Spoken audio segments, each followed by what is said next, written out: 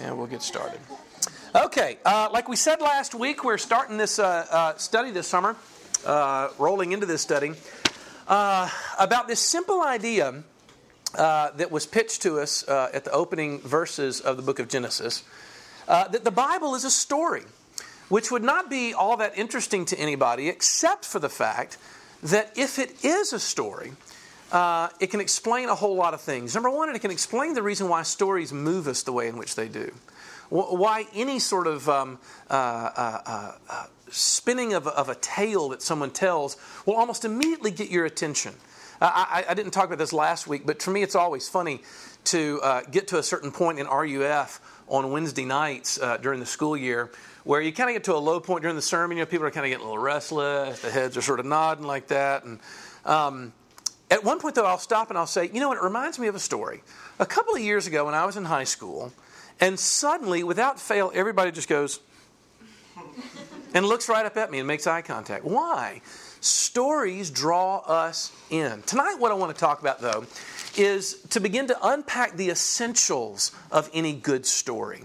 Because any good story is always going to have a cast of characters.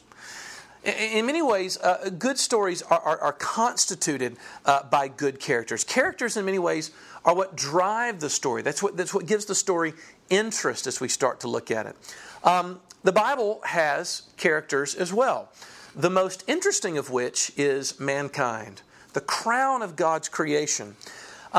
But in sort of describing that character, we begin to find out all kinds of things about how God created mankind to be. Now look, I have tried to appeal to Ole Miss students since I arrived here in many ways, that in my opinion, one of the number one unspoken struggles of the Ole Miss student is this great identity crisis that happens when you come here.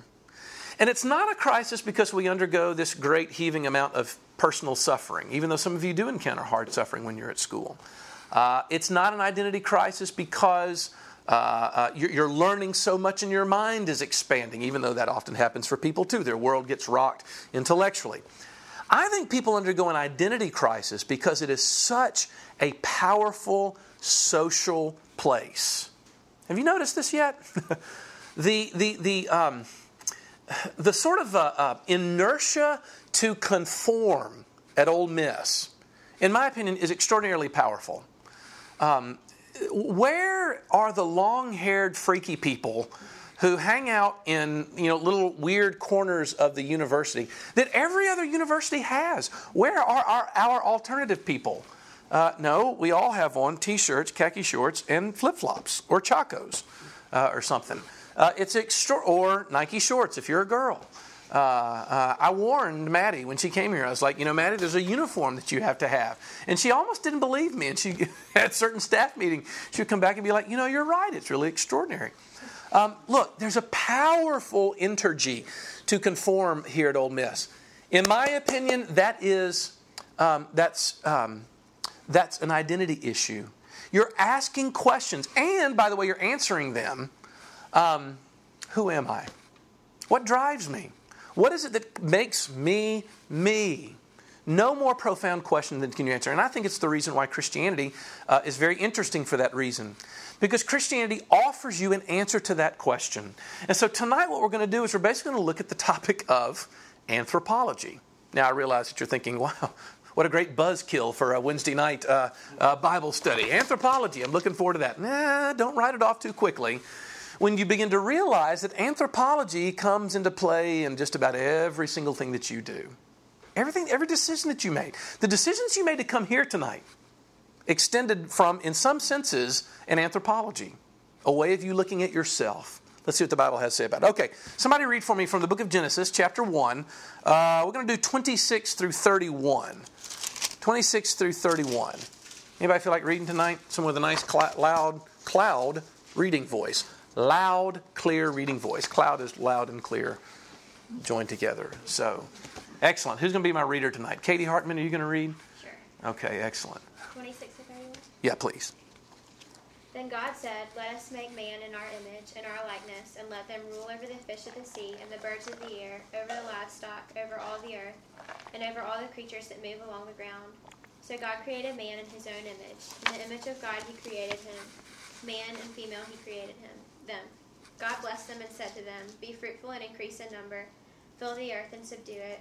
Rule over the fish of the sea and the birds of the air, and over every living creature that moves on the ground." Then God said, "I give you every seed-bearing plant on the face of the whole earth, and every tree that has fruit with seed in it. They will be yours for food, and to all the beasts of the earth, and all the birds of the air, and all the creatures that move on the ground, everything that has the breath of life in it, I give every green plant for food." And it was so. And God saw all that he had made, and it was very good. And there was evening and there was morning, the sixth day. Okay, there it is. The creation of man, the creation of God's creation. 5 things tonight. 5 descriptors that we get of the main character of God's story, which is us, by the way. 5 descriptors. Number 1, first thing the Bible says is that man was created to be a reflector.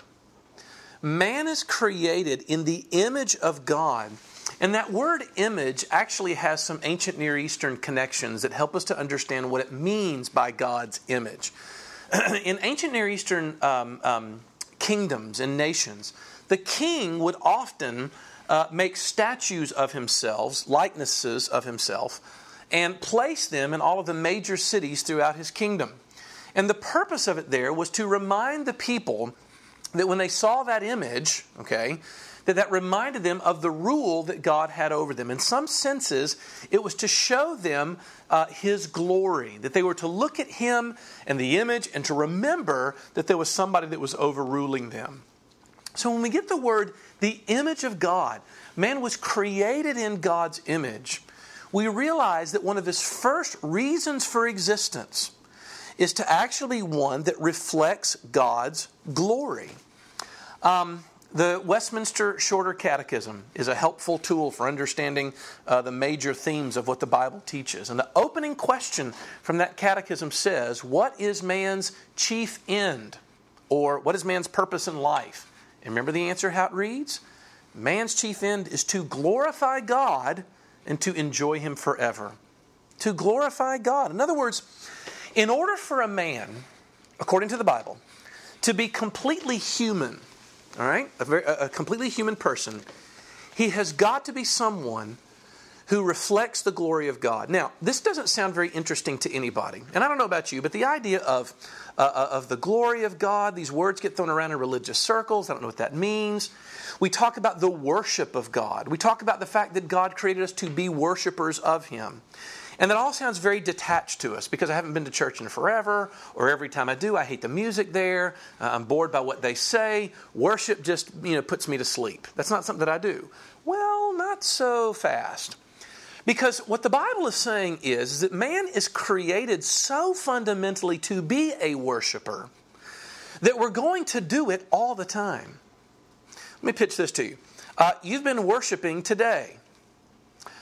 You've been worshiping actually ever since you were born. Because the activity of worship is nothing more than this tendency.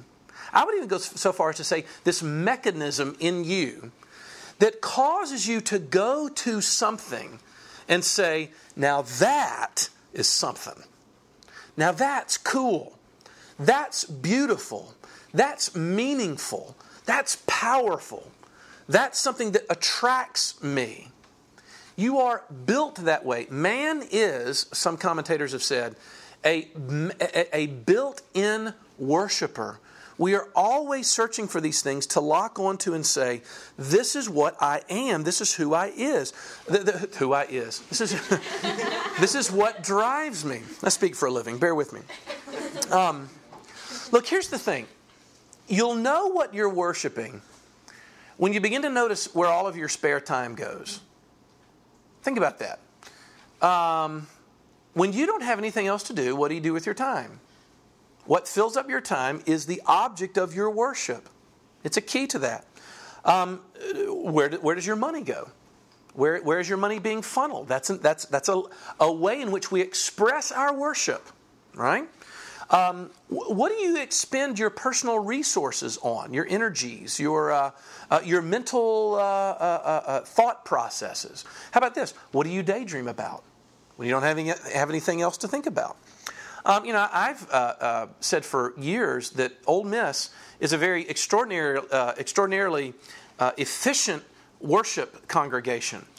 We have our services about 7 or 8 times in the fall on Saturdays in the Grove. People bring a tent and lots of food. There's a sacrament there of things that you wear and things that you don't wear, almost as fancy as church. People hang chandeliers from their tents, and they go to all extraordinary lengths to make sure it's all prepared properly. And then we all go together and we praise too. We lift our voices in praise for the object of our worship, which is the community of the Ole Miss football there. It's in my opinion, Saturday afternoons in the Grove are an extraordinarily religious experience. And that's what the Bible is saying. Now I know what you're thinking to yourself. You're thinking, Les, I don't care about football, blah, blah, blah. Okay, fine.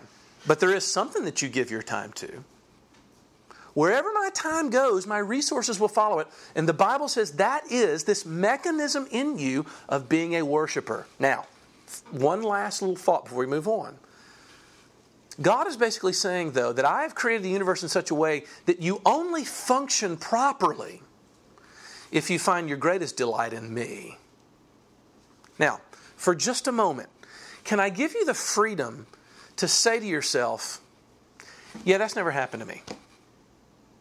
It's okay to look at yourself and say, well, I feel guilty about God. I mean, I grew up because my parents went to church and I went to church after them. That's kind of the way I relate to God.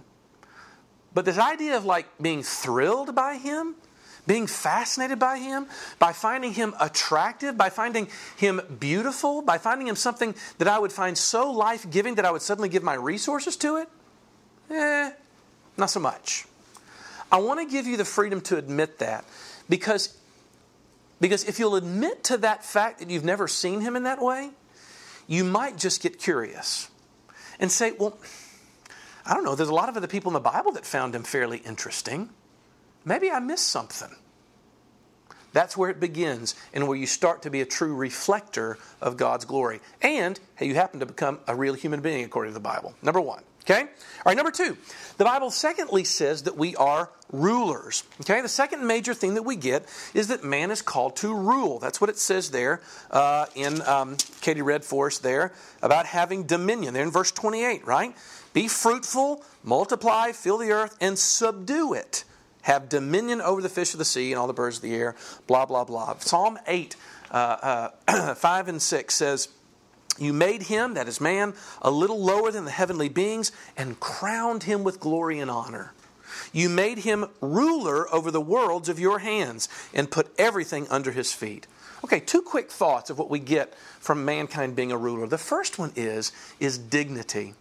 I've gotten to where I find every opportunity that I can to remind you that from the Christian worldview, human beings are valuable in their own right. No matter what race, creed, color, language, background, socioeconomic class, whatever. And you would think that this wouldn't bear reminding in our society, but it really does. To be honest with you, the 1900s clearly went down, I think without question, in history as the bloodiest, one of the most destructive centuries in all of human history since we've been keeping record of it. But what I want you to see is those kinds of activities are caused by faulty anthropologies. Have you ever thought about this? I'll be honest, I'm a little weirded out by this. Was it 96 when the Rwanda thing happened? When was the Rwandan genocide? 1996, I think it was. It's really funny. I mean, all of you are obviously very young during this time, but there were 2 sort of tribal societies. You really can't call them tribal because it's a modern nation state largely. But the 2 fundamental tribes, the Hutus and the Tutsis, that existed in here. And at one point, because of a long history of conflict and what's what I'm looking for? Racism that had happened between the 2 of them, the Tutsis decided that they would have, the Hutus decided they had enough with Tutsis and began a process of extermination. And if you read, there was an old documentary that was made about this at the 10-year anniversary in 2006 that Frontline did. Is that the PBS series, Frontline? Anyway, great documentary on it. Where do you have to be mentally to take a machete in your hands and to hack another human being to death? Now, here's what you're thinking to yourself. You're saying, you have to be a sociopath. Okay, no, but this was like 1 million people that rose. I mean, murder was happening every day for 3 months. Every Hutu took up arms to slay Tutsis in their neighborhood or around them. And again, you're thinking to yourself, those are crazy, primitive people. Really? You're going to wipe away that many people? No. I want to suggest to you something more fundamental happened, that they redefined that person. What happened was you looked and said, they are not human. They are less than human. And what you do is when you rob a person of dignity, you make it possible to kill them. Do you ever read like stories from World War II and it seems so weird about the Holocaust? And you're kind of like, what kind of weird barbarians existed before us brilliant, sort of high-minded 21st century kids, Well, look, it's still happening today. And you would be historically very naive to think that in your lifetime you will not see a society grow brutal in its treatment of man upon man. You're naive.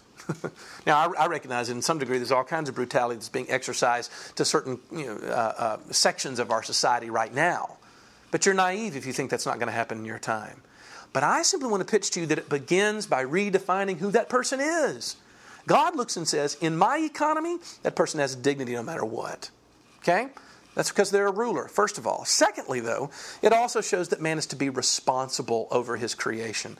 This is a big deal, and I'm not going to go real into this because we don't have time for it. But why is it that the people that are the most involved in creation preserving in our time are those who come from, how can I say this, materialistic anthropologies?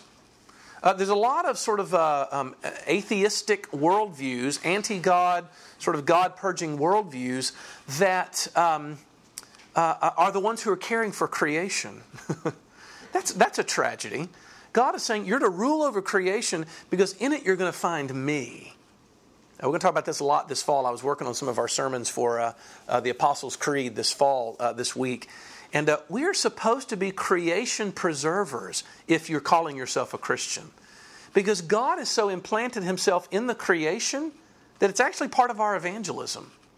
You should want to be someone who's interested in conservation because it's where God is going to show himself. So we're to take responsibility for that. That's where we are supposed to be responsible. Okay? So secondly, we're rulers over the creation as well. All right, thirdly, and it's a nice little lead into the third thing that describes human beings. The Bible also says that we are workers. Rule over it, subdue it, it says. Anybody familiar with any Greek mythology at all? When Pandora's box gets opened in Greek mythology, what is it that comes out of Pandora's box? It's quiz time at RUF. No Greek mythology majors or anything? A lot of bad stuff. That's effective. Particularly what? Chaos comes out. What else? Death comes out. Decay. Do what now? And work comes out of Pandora's box. Very good. How did you know that? That's impressive. Pull that right out. You know what I'm talking about this? Work comes out of Pandora's box. In other words, the ancient Greeks assumed that work was a bad thing. And I know that you're thinking to yourself, it is. You don't know my job. I slave over it. It curses me. It curses my family. When the Bible's, I don't know, your dad may have never been home at night. I don't know, he worked too much. I don't know, a lot of embittered, college students because dad was never home. Isn't that right? I don't know. Come on. What's wrong with you people? You're all laughing at me right now. I'm connecting here. In Christianity, work is not a bad thing. That's as much as we can say. As a matter of fact, it's not only a bad thing, it's actually a very good thing. Let Look, y'all, look at economic theory, the way in which different people approach work. Keller used to do this great illustration between the difference between capitalism and communism. The capitalist basically comes in and says, the person that has no value in the capitalist society is the unskilled worker. You ever thought about this? In other words, the person who actually can't produce in capitalism is the one that you look down on. If you can't find yourself a niche where you can be an earner, you're worthless to a capitalist society, right? And that's one of the reasons why in our culture, that's the people that we value are those that can produce. They can produce financial wizards, corporate America. Aren't those the heroes of our particular contemporary culture? It's interesting, though, that our culture undervalues those that care for immaterial stuff. Teachers, how about that, teachers? Have you looked at your pay scale lately? Education is always at the bottom end of that. Why? Because it's an immaterial thing that you're producing in the life of a child, right?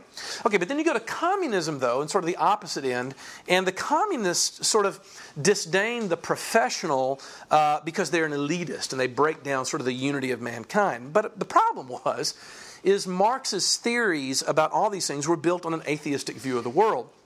And for that reason, it only took the communist Russia about 70 years or so to realize that if there is no God, then who cares about whether or not there's equity between man and man?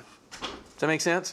I mean, if there is no God and there is no higher rule out there, then what keeps me from oppressing you? And that's exactly what ends up happening in those atheistic regimes. But the Bible has such great wisdom for the capitalist and the communist. Because it comes along and says, I'm neither. Sorry to bust your 700 Club, fundamentalist view of Christianity. But the Bible comes along and says all work has dignity to it. All work has dignity. You want to know why? Because God works. God works, and therefore we work. All work is a calling. Christians always got used to calling what they did their job, their calling. Why did they do that? Because they understood that was something that God gave us to do. Look, y'all, think about the tasks that you consider the most menial. I'll be honest with you, ladies. There may be, if God grants some of you the gift of children, not sure why I'm laughing at that. There's going to come a long list of moments where you're knee deep in diaper poo-poo. Okay, thinking to yourself, there is no one in the world that's watching what I'm doing right now. Nobody cares what I do. And it's going to feel like an absolutely purposeless thing. And you don't want to give up a whole lot. A lot of us will find ourselves in the job that we didn't necessarily want to do. That doesn't necessarily thrill our soul, where we feel like we're out there sort of, being, co-creators with God. It's going to waste us away. But the Bible looks and says any legitimate vocation is a calling. And you can take glory in that and enjoy it as something that God looks and says is not beneath you. Hey, look, y'all, when God created man, He got dirt under His fingernails. He was hard at work. And for that reason, secondly, and I'll throw this in just as a freebie, Christians also don't elevate vocations above the other. I say this oftentimes because there's a lot of people that talk about, how can I say this? A lot of people talk about Christian work in a way in which it makes me very uncomfortable. When I was a kid, I don't know about y'all, but I had pastors look at me and say, well, now, Les, have you ever thought about going into full-time Christian service? And over the years, I began to realize, I thought, well, I didn't realize that there was a part-time Christian service that I could sign up for. Can I be a part-time Christian sometime? But what was the implication? Well, see, Les, they're the pastors, who are really following Jesus up here. And then there's all the mundane accountants and, doctors and lawyers and all the other people. In other words, we look and say there's certain things that are super spiritual. That's not the case. There's nothing more spiritual about my vocation as a minister of the gospel called by a church to do spiritual work than it is for you to pursue a degree in the medical field. Now, don't let that woo you away from a possibility of a life serving in the church. We need you. We're looking for some helpful people. But don't do it because you suddenly think that it makes you more spiritual. Because we're called to be workers. Okay? That's thirdly. Fourthly, we're almost done. We're also called, this is one that thrills me the most, we're called to be miners. M-I-N-E-R-S, not O-R-S. Miners. If you look at verse 28, this whole thing about being fruitful and multiplying. Being fruitful. What does it mean to be fruitful? It means to bear fruit, right? The theologians refer to this, and this is a little phrase you kind of need to know if you're going to be an educated person. The theologians call that the cultural mandate. And all it's saying is that every Christian is given this impulse to be about the business of mining, M-I-N-I-N-G, the creation for what we believe to be an unlimited amount of resources that God has implanted in the universe. Okay, now, go with me here for just a second. When God creates the heavens and the earth, He doesn't just do it in sort of a static way. Dirt, and then walk away from it. What God does is He creates a symphonic orchestra of materials, of energies, of properties, of axiomatic scientific principles that govern the universe, but that are absolutely unlimited in our ability to investigate them.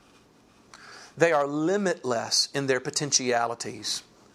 And God looks at man when He creates him and says, have at it. Go dive in. Now, I've gotten very defensive about this point of late because I'm hearing, in the last 4 or 5 years, there's a lot of guys that have gotten very popular. The new atheism with your Richard Dawkins and your Christopher Hitchens types have made a lot of money off a lot of books basically saying that if we allow God into the science classroom, we will kill science. Because if you believe there's a God, you're going to stop investigating.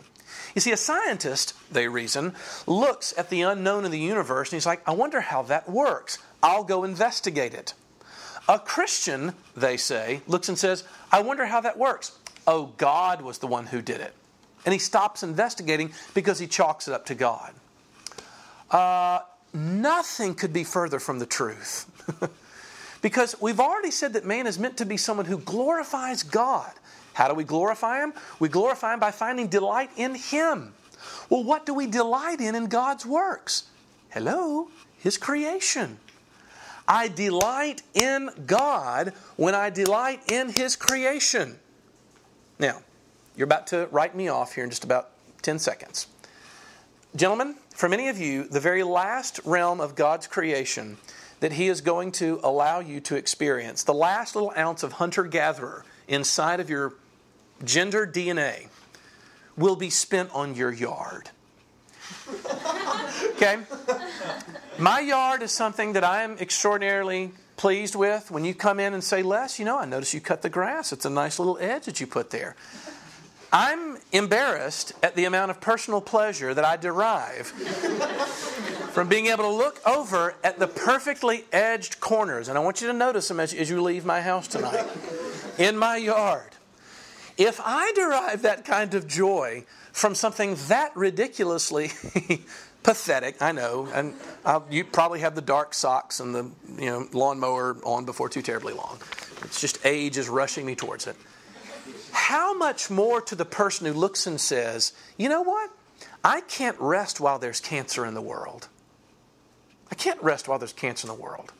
Because that cancer, I know, is a defacing of God's creation. Because man is the crown of His creation, and cancer is something that's antithetical to that and brings death. I won't have it. I'm going to give myself to that research. Look, y'all, to be a miner is to go and to be what Tolkien used to refer to as a sub-creator. We can't create out of nothing like God did, but we can create after Him because He has a creative mind. Okay? All right, fifthly and finally, and I'll wrap it up with this. Finally, mankind is meant to be a rester. We didn't read this part, but if you jump on into chapter 2, you find that when God finished with His 6th day of creation, the first thing that He does on the beginning of the 7th day is He rests. He stops. He ceases from His work at that point. And for that reason, to be adequately in His image, we have to be resters. Now, it would be a very interesting topic tonight, I think, for us to look into the question of what the Bible says in the, brain fart, 4th of the 10 Commandments. Man, my seminary professors are going to be embarrassed to see that I had to pull it forth. Remember the Sabbath day by keeping it holy. That is the 4th, isn't it? Yeah. Yes, thank you. Man. Remember the Sabbath day. Well, I want to explore that. Is there a day that we have to set aside? I don't know, Les. That's controversial. Don't get legalistic about it. We'll talk about that. Maybe during the Q&A that we're going to have here in about 3 or 4 minutes. But I simply want to pitch to you that I think God is talking about something much more than just a day that's set apart to observe the restfulness that God has won for His people. I think the Bible is talking not just about that, but really about the REM of the soul. The Bible is not just saying when you're created to be a rester that you just need to have a good nap. Here I am fulfilling the mandate for my design in Christian anthropology. I'm out. It's not what the Bible is saying. The Bible is saying, is there a rest in your souls? Look, it wasn't very much into Christianity before you had a guy named Augustine who would walk in and say something along the lines of, God, you have made us for yourself. And our souls are restless until they find their rest in you. There's a restlessness of the soul that, to be honest with you, by the time you get into college, I don't think I need to define for you. That you have to understand. Well, look, y'all, I want you to ask this question. Are you a driven person? Are you someone who can be described as always having performance lingering over you? And wondering whether you're measuring up to whatever standard, whether that standard comes from within, from your own anxiety, or whether it comes from without, from the pressures that you feel like are crushing you. The Bible comes along and says that you've not actually discovered the real heart of your humanity until you find out that there is one who came thousands of years after mankind's creation, who came along to actually do a work on your behalf so that you could rest. Romans chapter 4, verse 5 bears repeating here in closing. Because Paul, when he's writing his great letter to the believers in Rome, is trying to explain what it means for us to really be truly and fully human. And in chapter 4, verse 5, he looks and says this. He says... Chapter 4, verse 5, sorry. He says, and to the one who does not work, but trust Him who justifies the ungodly, his faith is counted as righteousness. In other words, Paul is basically saying, what you have to learn how to do is to not work. Now you do realize that he cannot mean by that to not work like we were talking about how mankind was meant to work. Most notably because by the end of Romans, he talks about us doing a whole lot of work. Working to help the poor, working to bring about the kingdom, all these other things. What does he mean, though, by not working?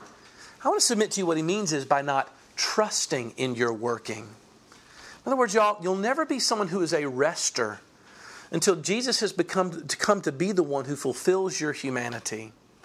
We don't rest from our work and from the business of being human until the Lord Jesus Christ comes and fulfills that for you and covers you with His work so that you can look and say, I will not work. I'm not going to count on any of those things to make me who I am. Rather, I'm going to draw my most fundamental self-definition in life, not from my career, not from my boyfriend or my girlfriend, not from my parents' obsessive approval, not from the fact that people look at me on this campus at Ole Miss and refer to me as someone who's attractive.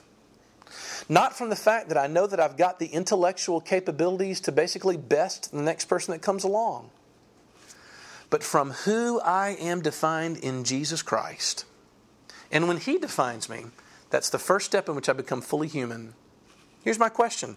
Does that describe your self-definition? Would you have come up with anything like that when you began to reflect on who you are as a human being?